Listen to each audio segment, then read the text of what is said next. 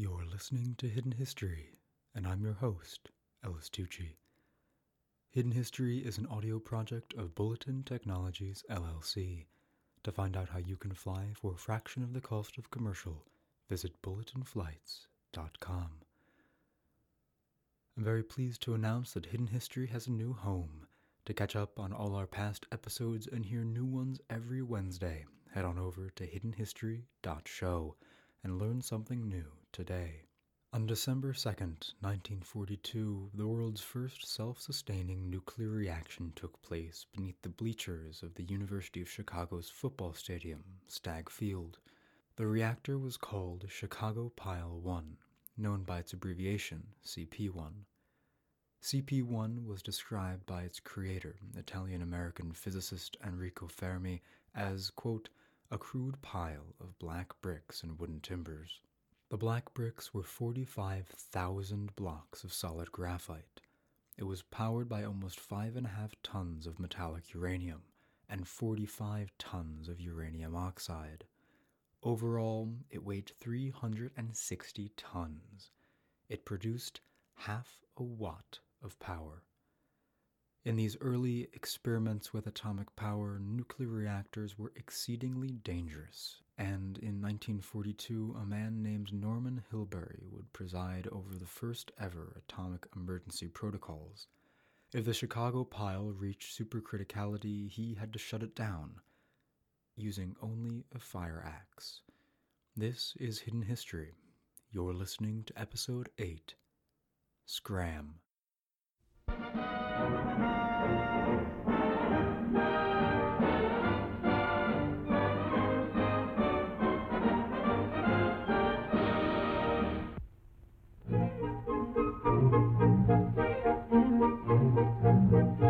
The Atomic Energy Commission lifts the veil of secrecy that shrouds its vital defense secrets to reveal some aspects of the vast research program that is spelling out new progress in agriculture, medicine, and industry.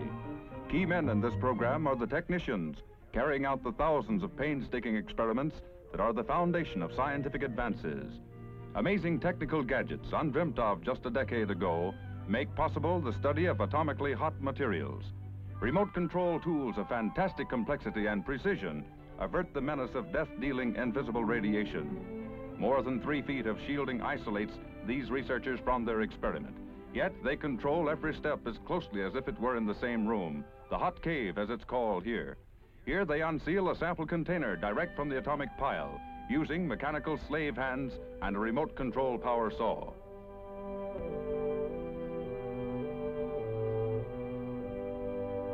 Artificially hot specimens of industrial metals are being analyzed to gain vital knowledge of the effects of radiation, facts invaluable, for example, in the construction of an atomic submarine or power plant. The slave manipulator places the specimens into a standard hardness tester, a simple job under ordinary conditions, but in dealing with radioactivity requiring thousands of dollars worth of special gear. Dial readings measure the metal's loss of strength after radiation exposure. And a microscopic view of the specimen, an amazing optical achievement, but a commonplace AEC research tool. Its scientific wizardry of vital importance to our future, carried on behind an ever-alert barrier of defense against any foe, constantly on guard with the vigilance that is the price of liberty. That was a Universal Pictures newsreel titled Atoms for Peace Use Unveiled, and it comes from that rosy post-war period when the possibilities of atomic energy seemed endless, and the United States' Atoms for Peace program, launched by President Eisenhower, would see the American Machine and Foundry Company, mainly known for their manufacturing of bowling equipment, oversee the construction of the first nuclear reactors in Pakistan, Israel, and Iran. But the international expansion of Atoms for Peace came to fruition in the late 50s and early 60s, and the American nuclear program goes back much further. The start of the program can be pinned to October 21st, 1939, with initial research being conducted under the Bureau of Standards. In 1942, it was transferred to the control of the Army and renamed the Manhattan Project. In June of that year, the Office of Scientific Research and Development, which would later conduct infamous human experiments on members of the civilian public service from 1943 to 1946, selected a 1,025-acre site outside of Chicago, which would later become Argonne National Laboratory, for the construction of Enrico Fermi's CP-1 reactor. But as facilities construction fell further and further behind schedule, Fermi proposed a new location, under the western bleachers of Stagg Field. The massive space went mostly unused, but most importantly, it wasn't heated, so when it was cold in Chicago, it was cold under Stagg Field. Naturally, there were safety concerns about building the world's first nuclear reactor in one of America's most populated cities, but Fermi had a solution. In terms of nuclear engineering, there are two types of neutrons, prompt and delayed. Prompt neutrons are created practically immediately after fission. The Department of Energy defines a prompt neutron as one that's emitted within 10 to the negative 13th seconds after the initial fission event. On the other hand are delayed neutrons, which can be emitted anywhere from milliseconds to minutes later, and they're born from a fission product that's undergone beta decay. The timing of these delayed neutrons could be used as a safety precaution. The delay between the creation of prompt and delayed neutrons meant that if the scientists observed an abrupt spike in the level of prompt neutrons, they would have a few minutes before the delayed neutrons would spike and cause what's known as a divergent chain reaction, or criticality event. In that window, massive amounts of negative reactivity, known as neutron absorbers or neutron poisons, would be introduced into the reactor, halting the reaction in its tracks. The site was approved, and the University of Chicago's metallurgical lab immediately began construction on the hulking piece of equipment. As 1942 neared its end, CP-1 was completed, and with a supply of pure metallic uranium from the University of Iowa's Ames project, which would later become Ames National Laboratory, preparations were made for the world's first man-made self-sustaining nuclear reaction. Part of the prep work involved creating safety mechanisms in the form of what's called a control rod, which in 1942 took the form of a thin sheet of cadmium, a neutron absorber, nailed to a piece of wood. The rods were attached to what's called the scram line, a piece of hemp rope that would be cut in an emergency and cause the rod to fall into the pile and stop the reaction. The man in charge of the scram line on December 2, 1942, was Norman Hilberry. He was the first human iteration of the now automated SCRAM safety protocol. SCRAM is an acronym. It stands for Safety Control Rod Axeman. In a piece of correspondence from 1981, Hilberry described his role in the CP-1 test. When I showed up on the balcony on that December 2, 1942 afternoon, I was ushered to the balcony rail, handed a well-sharpened fireman's axe, and told, if the safety rods fail to operate, cut that manila rope. The safety rods, needless to say, worked. The rope was not cut. I don't believe I have ever felt quite as foolish as I did then. Thankfully for Hilberry, SCRAM protocols were never initiated on Chicago Pile 1, but other reactors wouldn't be so lucky.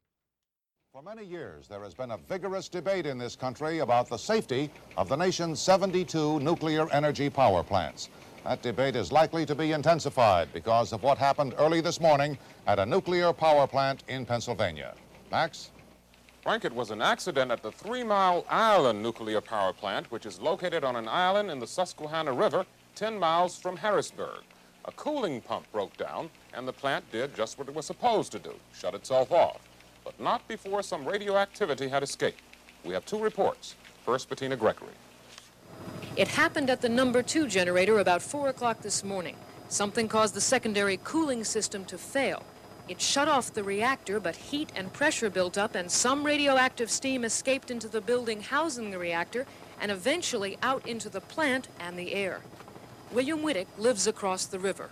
I heard a very loud noise that sounded like a huge release of steam.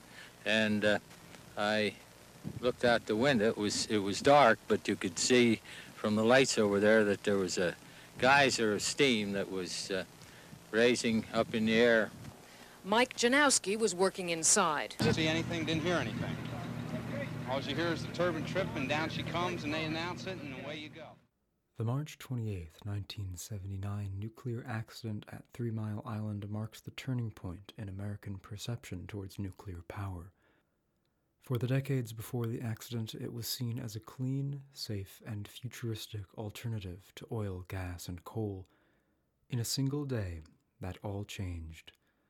Make no mistake, nuclear power is an extremely safe generation method, but in the course of developing our modern nuclear program, it was dangerous in a very different way, which is why we need to talk about a little town called Hanford, Washington.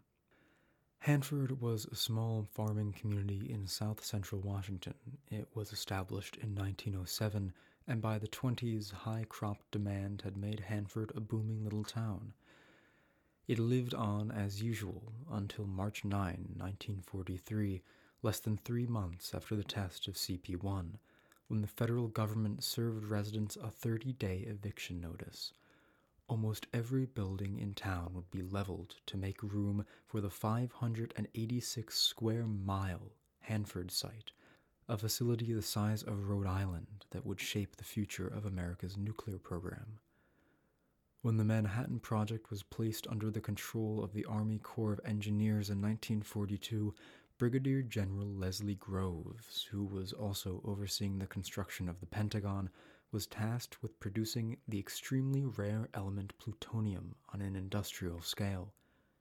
Groves contracted the construction and engineering work to DuPont, and soon the 1,500 residents that had been evicted from the towns of Hanford and White Bluffs were replaced by scores of laborers employed by Hanford Engineer Works, peaking at 44,900 in the summer of 1944.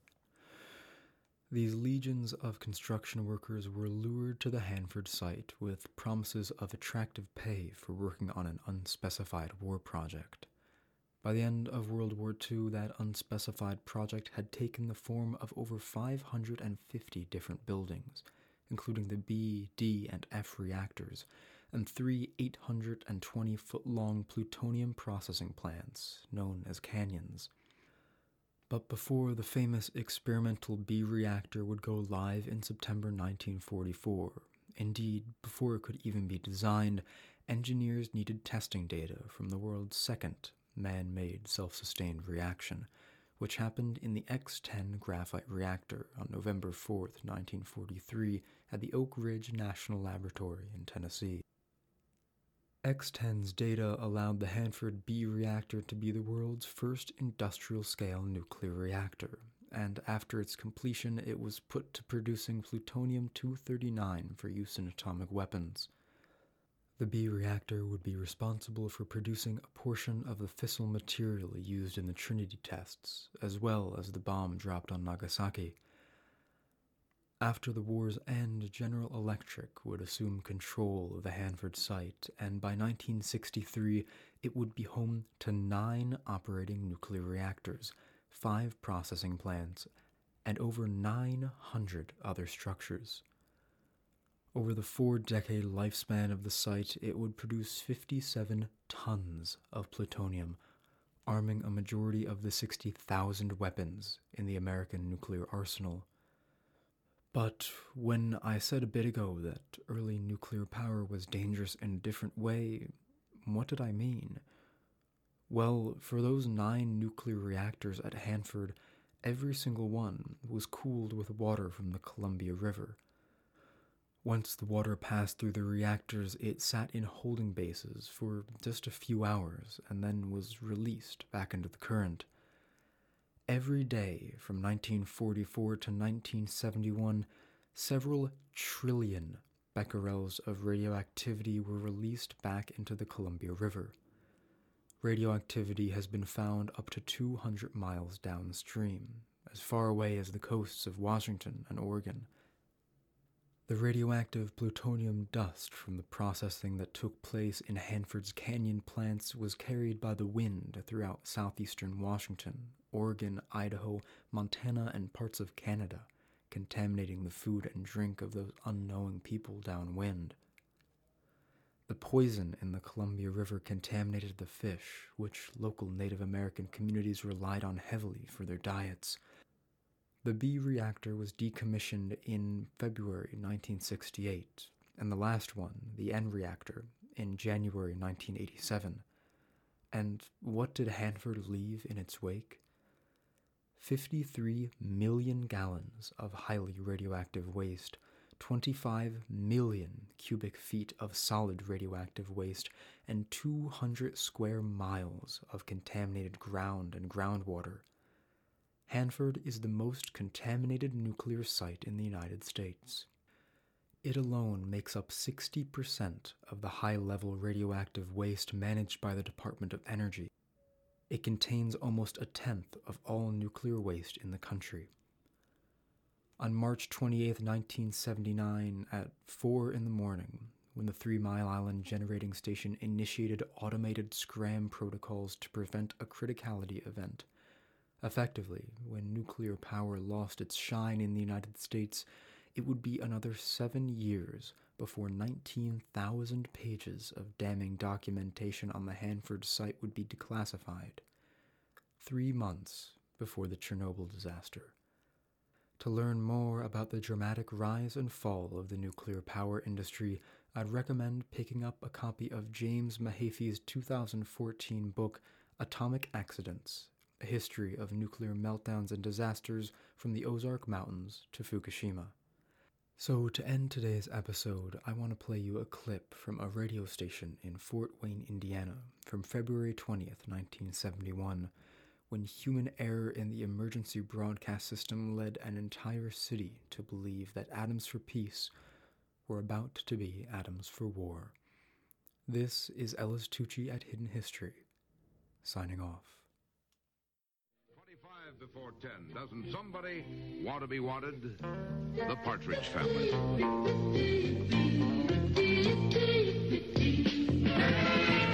Somebody want to be wanted like me.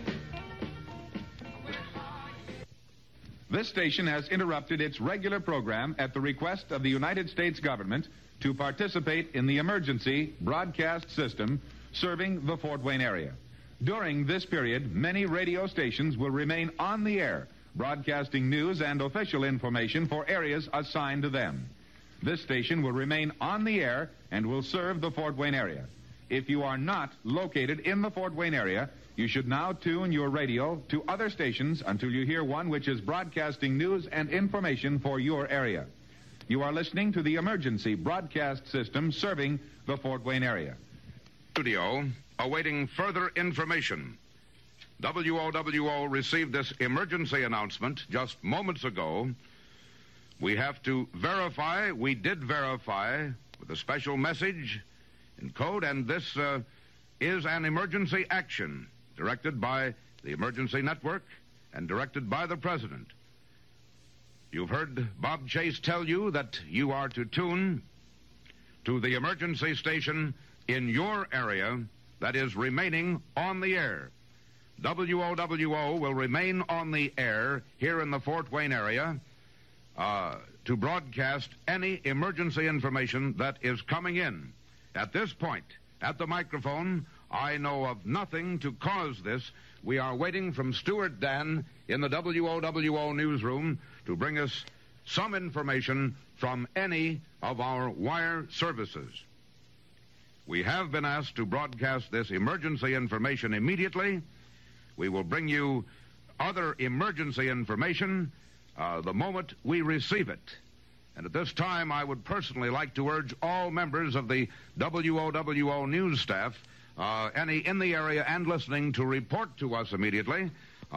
We do not know the cause of this emergency notification, but we ask you to stay tuned. This is Bob Sievers. I'm checking the wires. I'll be with you the moment we have further information. We will cease all commercial messages at this time also.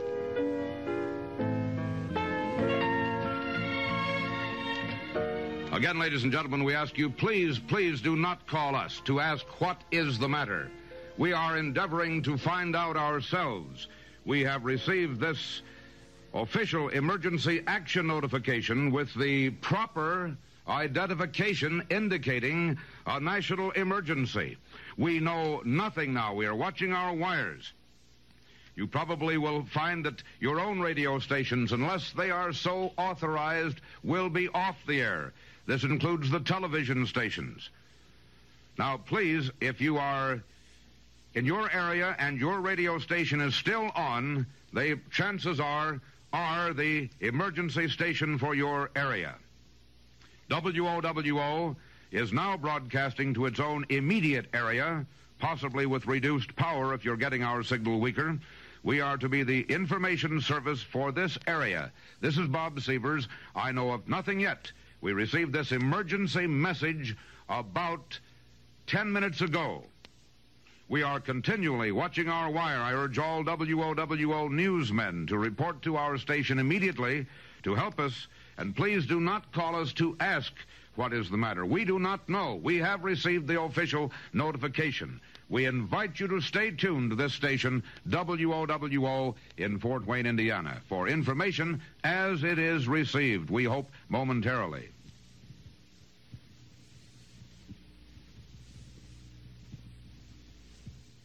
Now, this information is just in.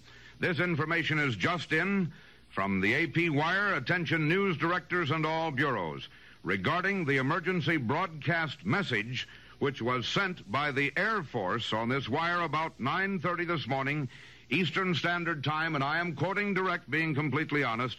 It says, AT&T advises the AP that the Air Force at Cheyenne Mountain in Colorado put the wrong message on tape.